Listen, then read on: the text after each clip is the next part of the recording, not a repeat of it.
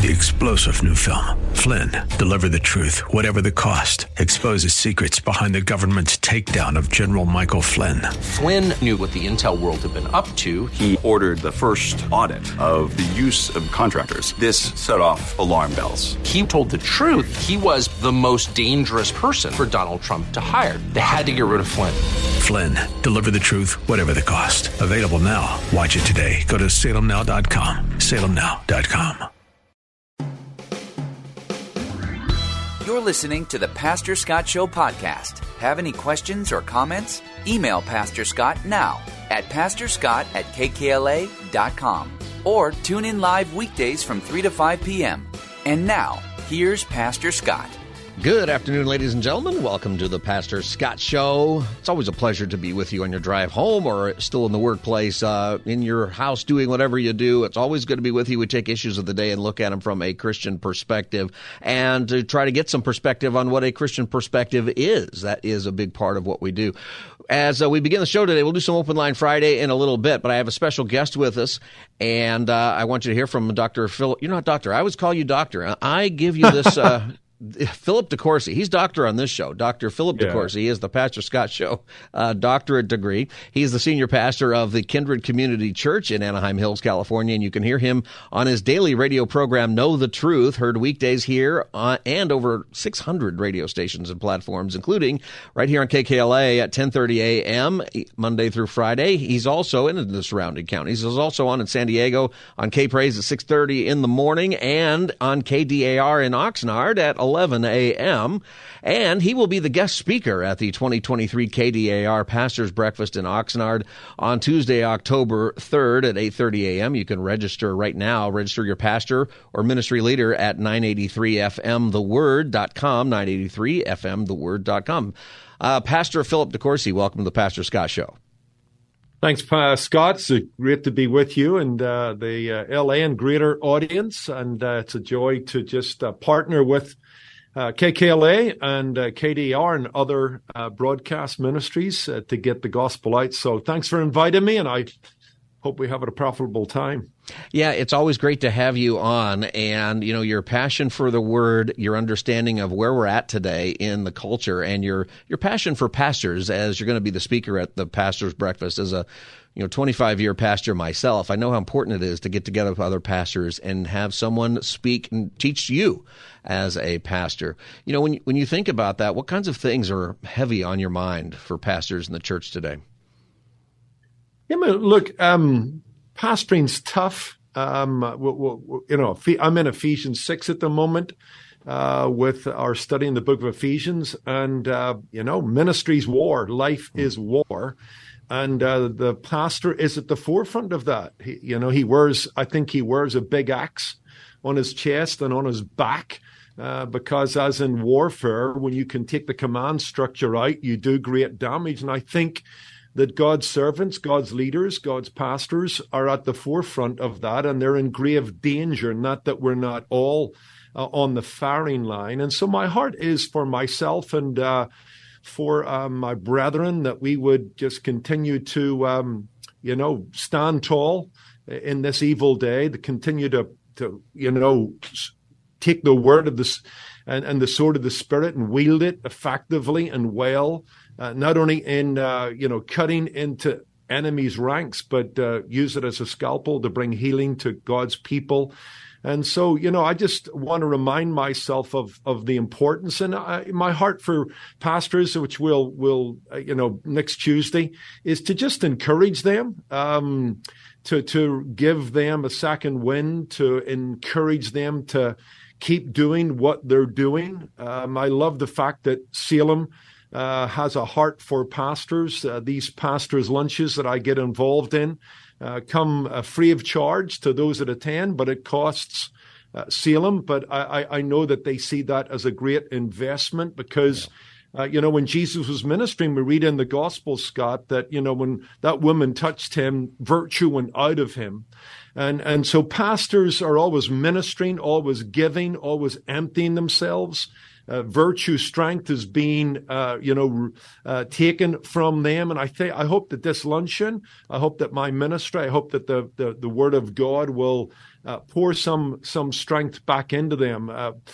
Every pastor needs that kind of pit stop to recharge and refuel. And maybe one other thing you can jump back in. As I thought about this whole issue of me speaking to leaders, what can I say? I see the importance of it.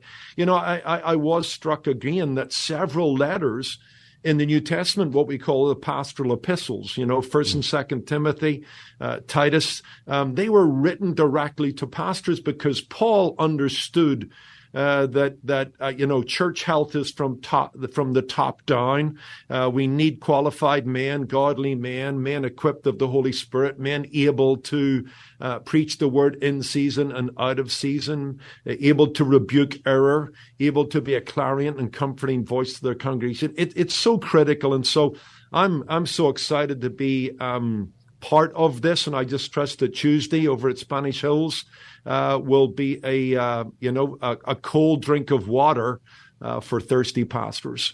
You list all those things that pastors are called to be in that spiritual realm, and as you're saying that, I'm also thinking, and often they are the janitor, and they are often the bookkeeper, they are often the administrator in so many different ways. They're the office manager. There is so many different pieces of pressure that pastors have on them. It's really extraordinary. So I thank you for what you're doing. When you think about Scott, let me jump in there in the sense I totally agree with that. And I've ministered in that kind of context, and maybe in a small church or a pastor's bivocational. They have to wear several hats. They're the backbone of the church. The average church in America is around about 75 to 100 people led by a bivocational pastor. But I do want to remind myself and our audience that in the best of circumstances, that kind of ministry needs to be taken off a pastor's plate. When you get to 1 Timothy 3, we've got two offices, the office of the elder, bishop, overseer. Those are all interchangeable terms from what I understand, looking at Acts 20, 1 Peter 5. And then you've got the office of the deacon. And if we look at Acts 6, maybe as a prototype deacon, it seems that it's not that any of that is beneath the calling of any man of God. Jesus washed feet, and we're happy to take up the ministry of the towel. But on the other hand, effective ministry takes place when men called of God and equipped of the Spirit, and especially men who are, able to teach. The more we take off their plate, the better they can run in their lane, the better they can equip the saints to do the work of the ministry, Ephesians 4. And so I hope that any congregant listening will hope for, work towards, and pray for that there will be an effective team around their pastor taking off his plate what gets in the way of him leading with some margins, preaching the word, having had time during the week to be on his knees before God and before the text and come with an eternal word to God's people. I think the sad thing is, Scott, and you've experienced this, I think we've all seen it, Saturday night specials just won't cut it over the long run. We've all had to patch something the together. Sermon that you come up with on Saturday night, and you're just like, this will do. There you go, but it won't do in the long term because God's people need to be fed a steady diet of healthy doctrine, which takes time to expand. And so my cry and my passion and my desire and appeal to those listening today, let your pastor run in his lane. I remember in my early days at Kindred, I'm here 16 years in Anaheim Hills, that one of our elders took me aside and said, you're spending too much time in the work and not enough time on the work. And what he meant by that was I was, in the trenches, putting out fires, running here and there, rather than stepping away from the work, overseeing it, getting a vision for where it needs to go, and then having the energy and the margins to give myself to leadership issues, not just every issue within the church. I can tell you too, as a pastor in different sizes of churches, but when I had people come alongside me who understood that, who were very competent in what they're doing, it did a couple of things. It did give me more space to focus on the Word and prayer and do other things. But also, those people tended to be a lot better than me at whatever it was that they were going to take off my plate, which benefited the whole church. Because when I was doing certain things that I shouldn't have been doing, it was bad for the whole church because I wasn't good at it. That's right. I mean, back to Ephesians 4, the pastor teacher is to equip the saints to do the work of the ministry. I mean, on the one extreme, you've got the churches that load it on the pastor, and he's kind of the hired gun. Yeah. That's one extreme, and it's a bad model in the long run. On the other extreme, to my fellow pastors and brethren, sometimes we want to control all the ministry. We don't delegate. We don't develop leaders around us and have trust in them and a recognition that, it's a team ministry. It's a plurality of men pulling together for the benefit of the church. So we've got to avoid both extremes. Blessed are the balanced was something Pastor McLaughlin taught me in my first church in Northern Ireland. And I think it's a wonderful statement. We need to be balanced in this. We need to recognize the importance of leadership, but the role of leadership is to get the saints and equip the saints to do the work of the ministry. And in the middle of that, there's that sharing of the load, and I think great happiness and effectiveness and joy comes in the midst of that, less exhaustion, less frustration. Yeah, if you are listening and you're thinking, how do I pray for my pastor? This is a good place to start, is to pray for that and then pray how God would use you. You're listening to the Pastor Scott Show. My guest is Philip Courcy, senior pastor of the Kindred Community Church, and you hear him on his teaching program, Know the Truth, right here on this station. And he'll be the speaker at the KDAR Pastor's Breakfast in Oxnard coming up on October 3rd. Pastor, as you think about these things and your heart for pastors, you'll be speaking to pastors. What has God placed on your heart? What are some things that right now, fall of 2023, this crazy time that we're living in, what do you think? What are you thinking about? Yeah, I've wrestled with that, Scott. I know that if you were given the opportunity to speak to pastors, you spend a little bit more time thinking about it. And I want it to be a word in season. So I've settled on Nehemiah 4. Especially verses 10 and 12. It's a message I've called Finding the Heart to Go On.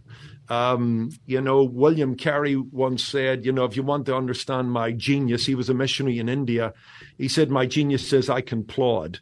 And a lot of the ministry is plodding. A lot of the ministry is just being faithful and keeping going. And I think Nehemiah 4 addresses that. You've got this beautiful passage on they're halfway through the rebuilding of the walls and the gates in the city of Jerusalem. And in the verses 10 and 12, you've kind of got, and the laborers are exhausted and their strength is giving way. And they recognize the wall is only half built. And then they kind of look at where they're at and they're surrounded by enemies. It seems overwhelming and they become feeble-minded. And so I want to address that. I want to look at that passage, Scott, and kind of dissect and diagnose what's going on. And I think there are a few factors. I'm not going to give my message away, but you'll see that fatigue was a factor. I think pastors need to recognize that, we are body and soul. We're not Gnostics. We don't discount the physical. And, fatigue makes cowards of us all. And so there's a challenge there, not only to pastors, any servant of God, not to discount the physical and get sleep and recharge your batteries. The spirit is willing, but the flesh is weak. Then there's frustration. I love the realism of Nehemiah 4. The wall was half built, and that's in some sense encouraging. But is the glass half empty or is it half full? And often that's where we live in the ministry. We're kind of we're halfway up the hill, and we could just as quick slide back down. And it's halfway through the car payments that the shine on the car goes off. It's in midlife that we can sometimes get ourselves into trouble. So we're going to look at that, the need to persevere, and that whole idea of I think there's a little phrase in there. There's a lot of rubble or rubbish. How often do we feel in ministry life, in the trenches of parenting? There's so much stuff we've still got to push aside to get to our goal. We've got to keep a perspective, keep our head on that. And in that, the factor of feeble-mindedness, we are not able. And that's where Nehemiah comes in and says, hold on a minute, remember, God will fight for us. And I'll get to the other side of the solution that, worshiping a big God in Nehemiah 4, partnering with others in the work, keeping a perspective on the moment you're in as you reach towards a future goal. So I'm excited. John Piper, in one of his books, talks about the need to be coronary Christians. He says, adrenaline will work for a while, and we can, we'll it'll pump us up and it'll give us an injection of enthusiasm, but our heart will that lub-a-dub everyday heart of ours, it just keeps pumping and allowing us to take one step after another. I love that image that, hey, I want to encourage my brethren on Tuesday to be coronary Christians, to be enduring ministers of the gospel, and just to keep on keeping on, because in the end, by God's grace, we will see the walls built, we will see the gates hung, and we will see God's people brought to a better place. So I'm encouraging my brothers in that Ventura area and anywhere around there to come and join us on Tuesday. And let me give you some spiritual smelling salts. I think that the encouragement to plod and to move forward is really, really great. I'm just thinking of so many different times when I wanted to quit, and a couple of times really thought about it. And ultimately, I'm here in radio, but I didn't quit a few years ago when I thought, I'm discouraged and I'm going to do something else. Right. Instead, I stayed, and God bless that. And I'm still in ministry, and I get to preach in other places. So I don't want people to think that I quit discouraged, because I didn't. I left well. We resolved the things that needed to be done, but I understand the feeling, and you're probably going to have, in fact, the LA Pastors Breakfast, somebody asked the question, how many of you want to quit right now? A lot of hands went up.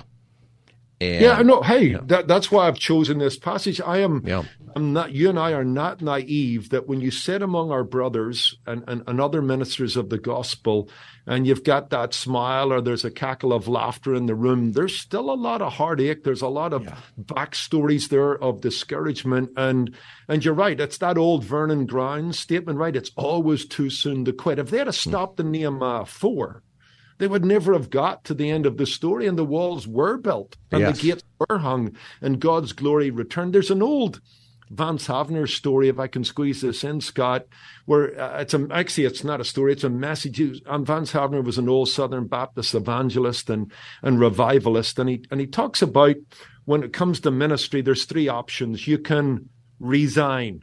You can just give up. You can write your resignation letter and walk away, or you can become resigned. That is, you stay in the ministry, but you've lost your heart. Yeah.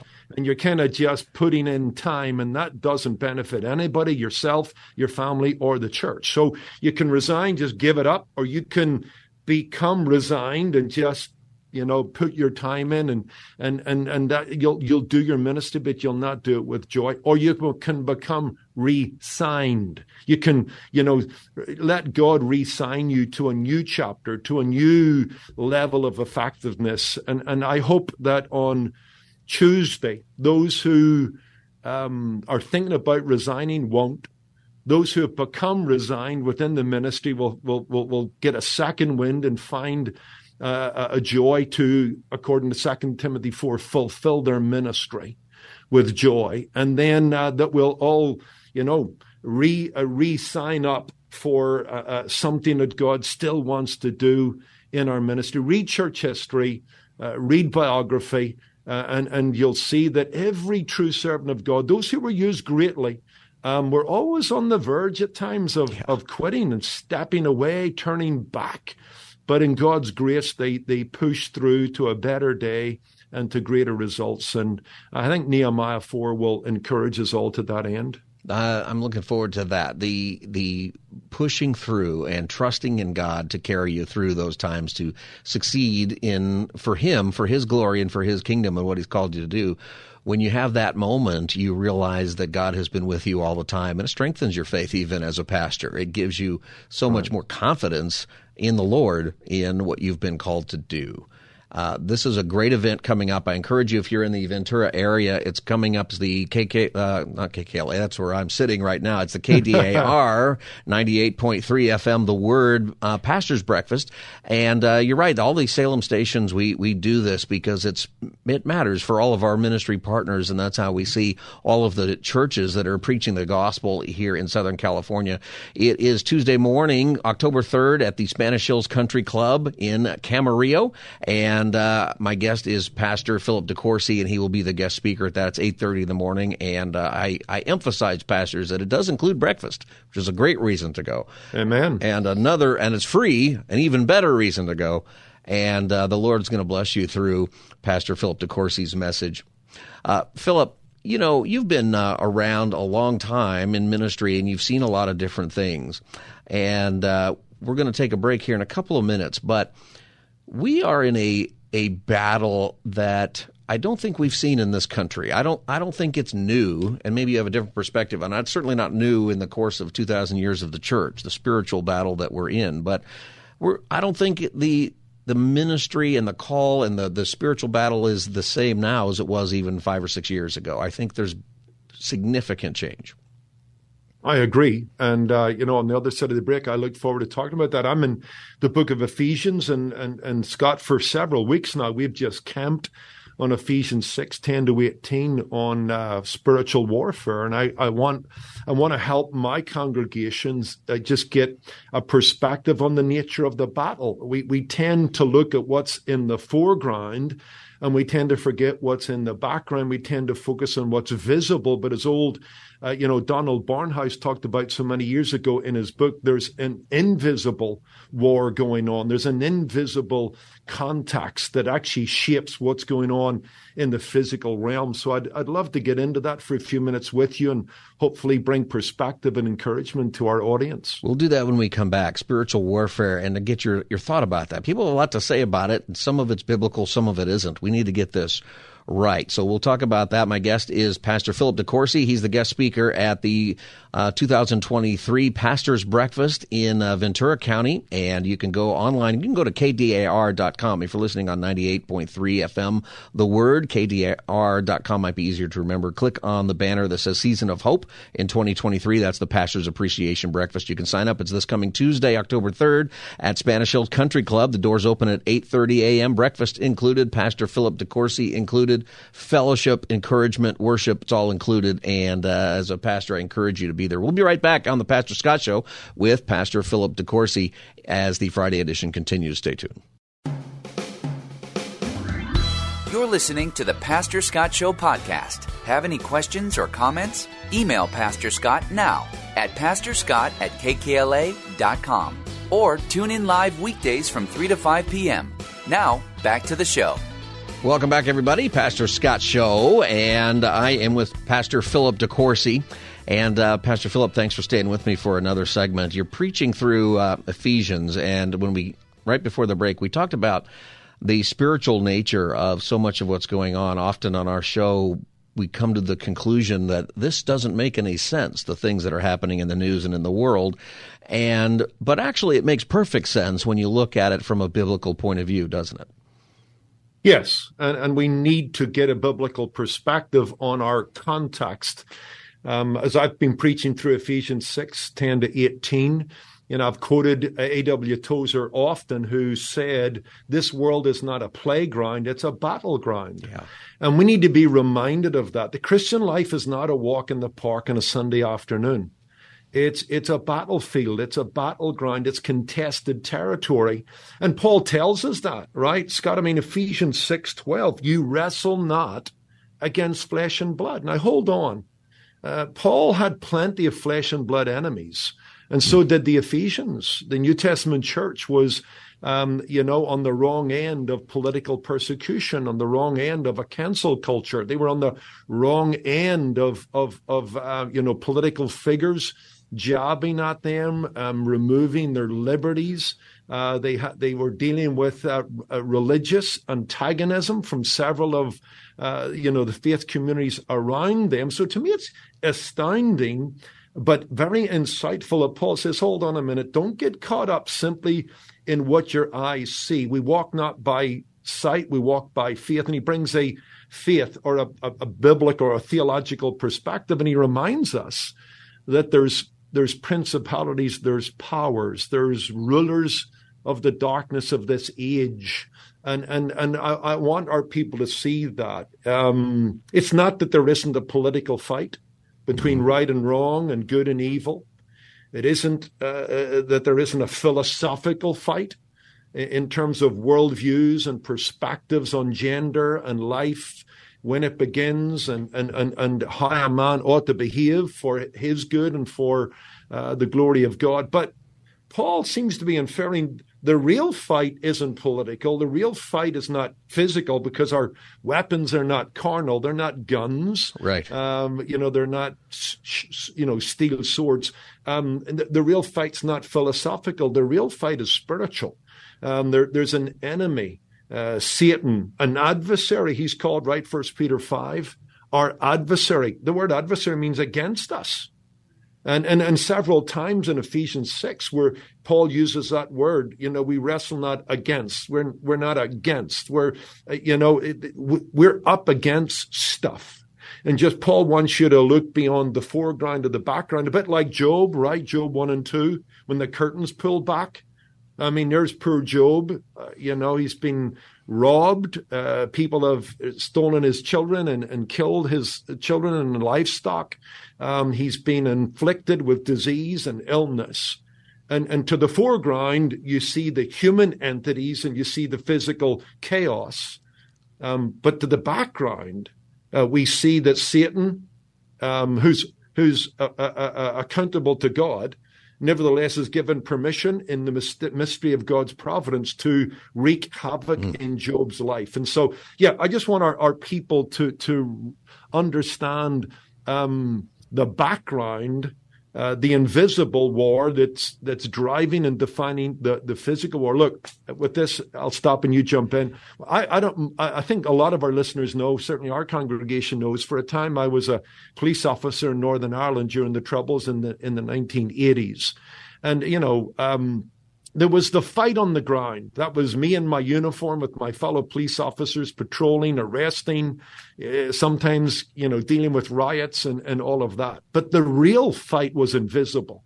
It was the intelligence war between the SAS and the British intelligence services and the IRA.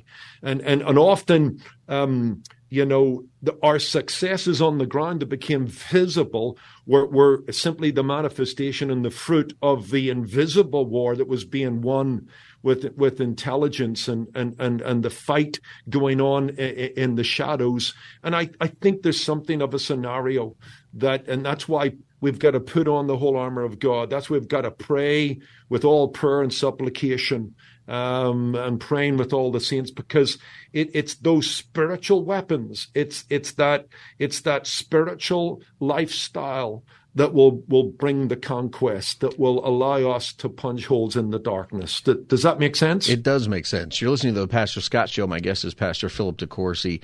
Pastor, when we talk about spiritual warfare, sometimes there's another side of it where people are, I think, in Christian people, get so far into it, they start to try to figure out specifically what the Satan might be trying to do. And I think it goes beyond putting on the armor of God. It's putting on the armor of God and then putting a whole lot of weight of definition of what demons might be doing here and there or other things. How do we just stick with the biblical description, the fight that is actually described, and not worry as much about the things we can't actually know? Does that make sense? Oh, Scott, I love that question. I dealt with that, and I maybe should have dealt with it longer when I preached in this passage. Look, this is maybe not the right way to say it, but there is a lot of hocus pocus around spiritual warfare. Yeah. And I look at Ephesians 6, 10 to 18. I think it's the longest passage. Listen, it's the longest passage in the New Testament on spiritual warfare. There's nothing said in that passage about territorial demons and rebuking Satan and all of that. It's a passage like the rest of Ephesians that centered on the fruit and the power and the triumph of Jesus Christ in the gospel.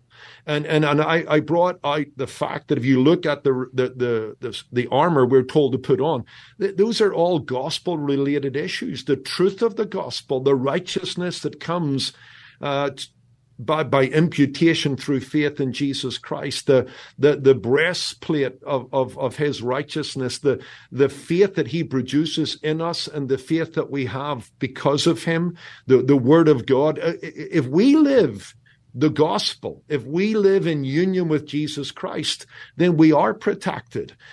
We certainly don't discount the enemy and his might. But while he's mighty, he's not almighty. I see nothing in the New Testament about Christians running scared. We're told to stand, and we're the inference of that, we're able to stand.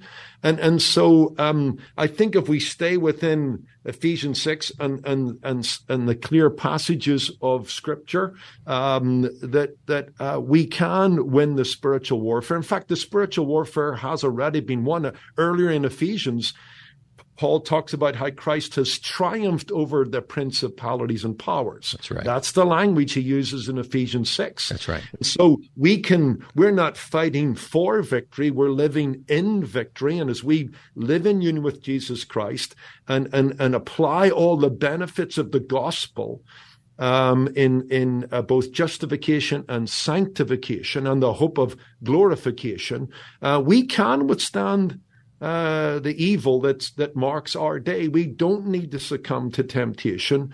We can resist the devil and cause him to flee from us. And so I love the balance of Ephesians 6. And it's interesting, back to the point you made, when you read a lot of what's going on in contemporary evangelicalism regarding spiritual warfare and the stuff that's in and around the circumference of that, I just don't find that emphasis in Ephesians 6. I think we make it too complicated, and there's something else. By adding stuff that we couldn't know, it takes our eye off the ball. And something I like about this passage in the reminding us that our struggle is not against flesh and blood, but it's spiritual. That also reminds us to not make the non-believer our enemy, but instead the victory is when that person comes to Christ and comes on our side and is able to put on the armor of God through the Holy Spirit to join that battle that they know all too well. And it reminds us to stay on mission, that's where our victory is, and we have the Lord's help. Yeah, I love it. I mean, if we're staying with military analogies or military language, mission drift. And I think the contemporary church is involved in mission drift. We're getting too involved in social justice issues. We're getting too involved in the political realm.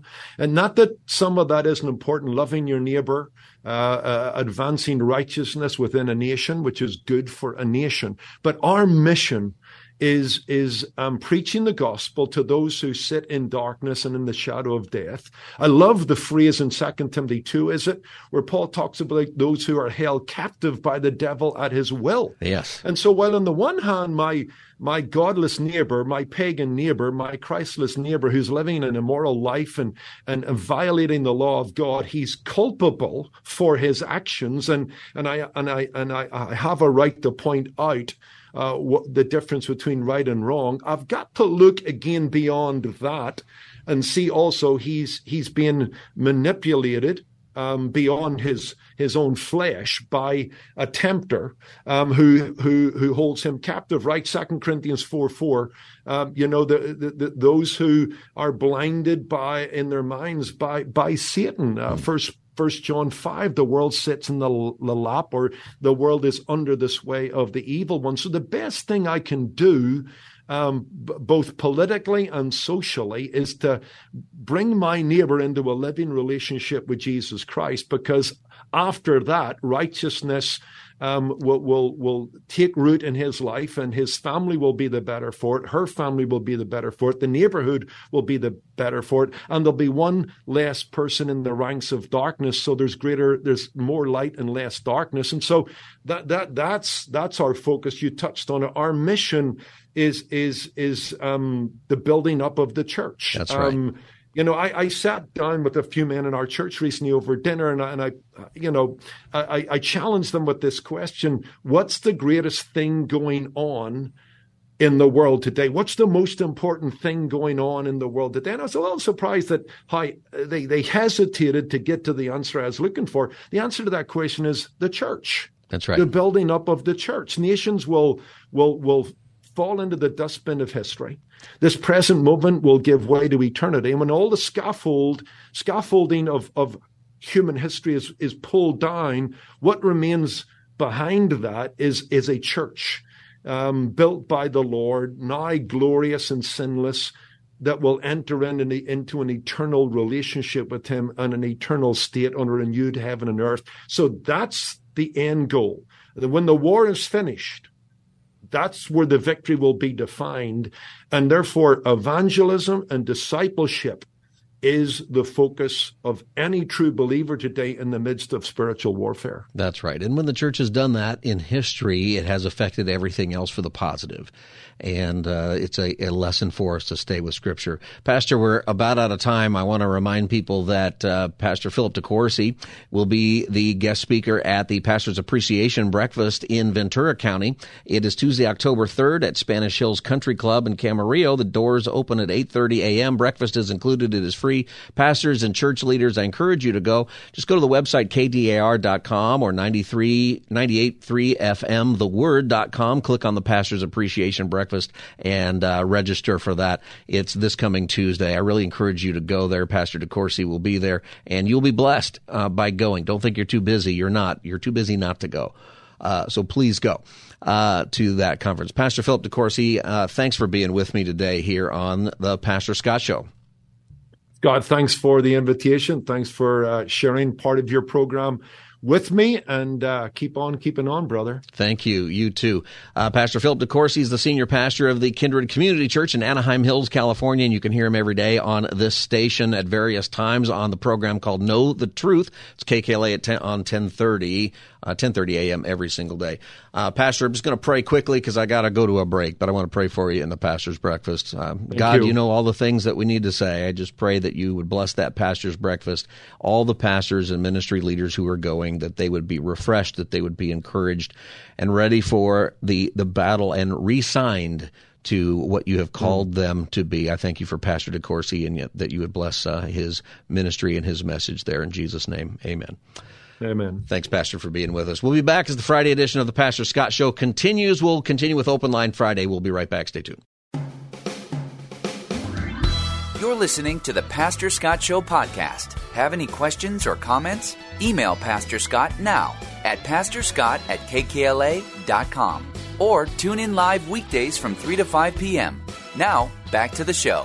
More breaking news at this hour. It is one of the most famous murder cases in American history. And now police in Las Vegas say they have made an arrest in connection to the drive-by killing of Tupac Shakur from the 1990s. Police giving an update just in the last minutes or so on who they've indicted for his murder. Welcome back, everybody. Pastor Scott Show. And we have Open Line Friday, as we do every single Friday. We'll talk about whatever it is you want to talk about. The number is 888-528-2557, 888-528-2557. The murderer of Tupac Shakur was arrested today, and that murder happened 27 years ago. And if you remember, he was murdered in Las Vegas. It was, I believe, a drive-by style thing. He was killed with 4 different shots. And, it is kind of remarkable that all this time later, something like that gets resolved. We were talking about it here, and, I don't know for how many people they think much about it, but it does bring closure. It does bring, that reminds us that justice eventually comes around. Here's a little more on that story. Bombshell for sure. I had opportunity to watch the press conference, and the first thing I could say is looking what the district attorney said. He said, oftentimes with the justice system, justice delayed is normally justice, not earned. And so he said, no, not here. We've done our job. We've always been attempting to do this. He wanted to commend the officers that put in the work over the years, 27 plus years. Now, his mother, Tupac's mother's obviously passed 2016, but for the rest of his family, his siblings, and the other individuals that have been affected by this around the world now have a little bit of justice, knowing that the individual is now behind bars. it is a important thing to realize, and something I think that's important when we think about, not just this case in particular, but the terrible things that people do, the murders and the child abuse, the rapes, the other things that are just terrible things, and the other things that are listed scripturally as terrible things, usually in the same passages too, like hate and gossip and slander and things like that we do to each other. Something that we need to keep in mind is that justice will be done eventually. Often it's going to happen, and I think most of the time it happens in this world, particularly where a criminal offense is done. But, I think that we are in a position, something important to remember, in a world where people aren't always, people are more and more often ready to reject the idea that there is a God. Ready to reject the idea that there is a higher power, if you will, or some kind of coordinator in the universe. The fact of the matter is that if there's not, right, if there's no God, if there is no source of higher authority, if there's no cosmic justice, then the scary thing is that actually people are going to get away with all of their injustices as much as they can. And even if they're captured in this world today, they might deal with it in this world, they might not, but a lot of things that get done, a lot of things that happen, let's say they never catch this guy, where is the justice, you might ask, of God? Well, the justice comes because one day there will be an accounting for all the stuff before Jesus Christ, who is our King, before the one where every knee will bow and every tongue will confess. And that's an important thing. If you're struggling with the idea of, is there a God? If you're struggling with the idea of, is there any justice in the world? How can a loving God allow these things? How can all of these things happen? If you don't believe that there's a God, this is one of the harder things. You got to think this through. If there's no God, then the only thing we are is just dust in the wind, and there's actually no morality. There's no right and wrong. People can say, oh, yeah, there is right and wrong. We should treat each other fairly and we should treat each other kindly. But the answer is, for what? Or should we only – see, and the thing is that we should only do that because of our own benefit, right? We should only do that because if there's no God, if there is no eternal reason for justice, if there is no sense that there is an accounting from an actual authority on these things, then the interesting thing is that the only reason to be kind to people, the only reason not to commit crimes, the only reason not to kill them, the only reason not to steal, the only reason holding us back is some kind of temporal pain put on us by whatever person has grabbed the authority here. And see, and the motivation is selfish then. I don't want to have pain because I might get caught if I rob this place or if I kill this person or if I harm this person in some way.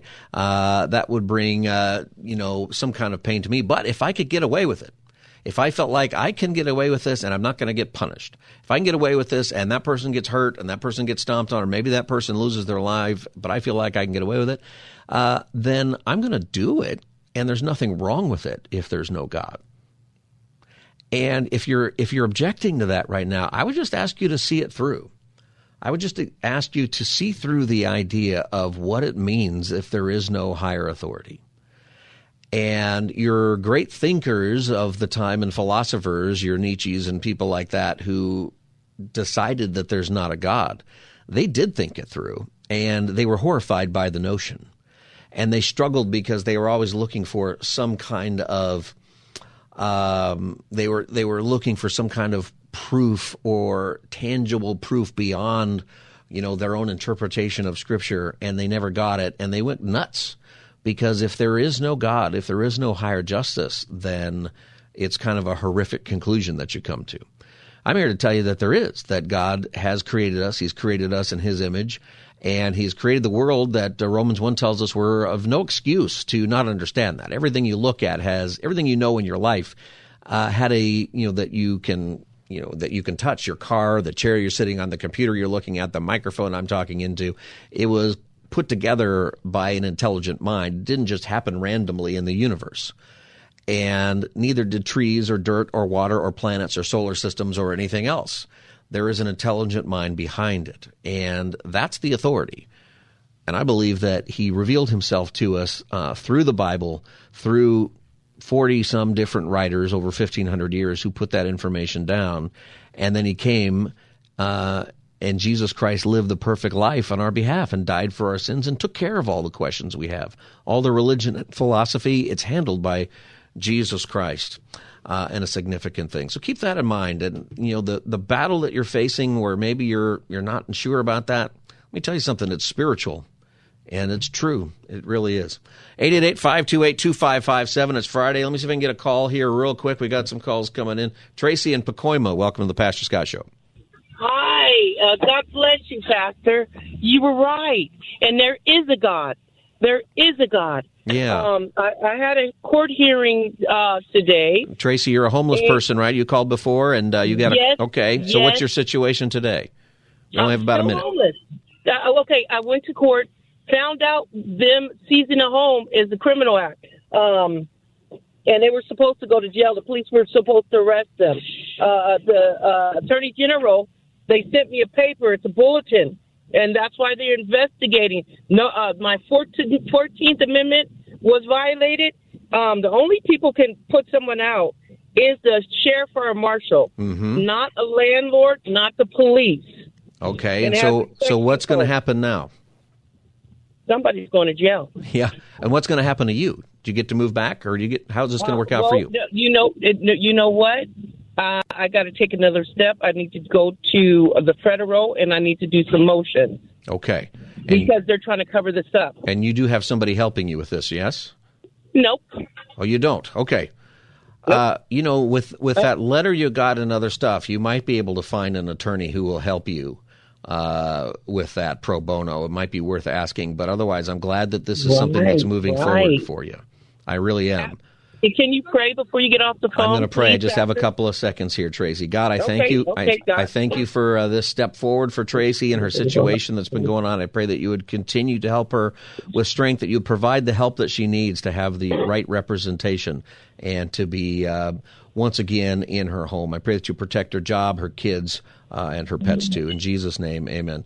Tracy, thank you for the update. This is the Pastor Scott Show. It's Open Line Friday. I see your other calls there, Gary, and other people. We'll get to you as we come back on Open Line Friday, 888-528-2557, 888-528-2557. We'll be back as the Friday edition continues. Stay tuned. 3-star General Michael J. Flynn, head of the Pentagon Intelligence Agency, knew all the government's dirty secrets. He was one of the most respected generals in the military. Flynn knew what the intel world had been up to. He understood its funding. He ordered the first audit of the use of contractors. This set off alarm bells. The explosive new documentary, Flynn, Deliver the Truth, Whatever the Cost, uncovers the facts behind this scandal. Flynn told the truth. He was the most dangerous person for Donald Trump to hire. I find out the worst enemy that I'm going to face in my life is right here in America. They took my assessment and they wanted me to change it. And I was like, I'm not changing it. They had to get rid of Flynn. With in-depth interviews, archival footage, and never-before-seen personal records of the man behind the headlines. I just felt like I was drowning. Flynn, Deliver the Truth, Whatever the Cost. Available now. Watch it today. Go to salemnow.com. salemnow.com.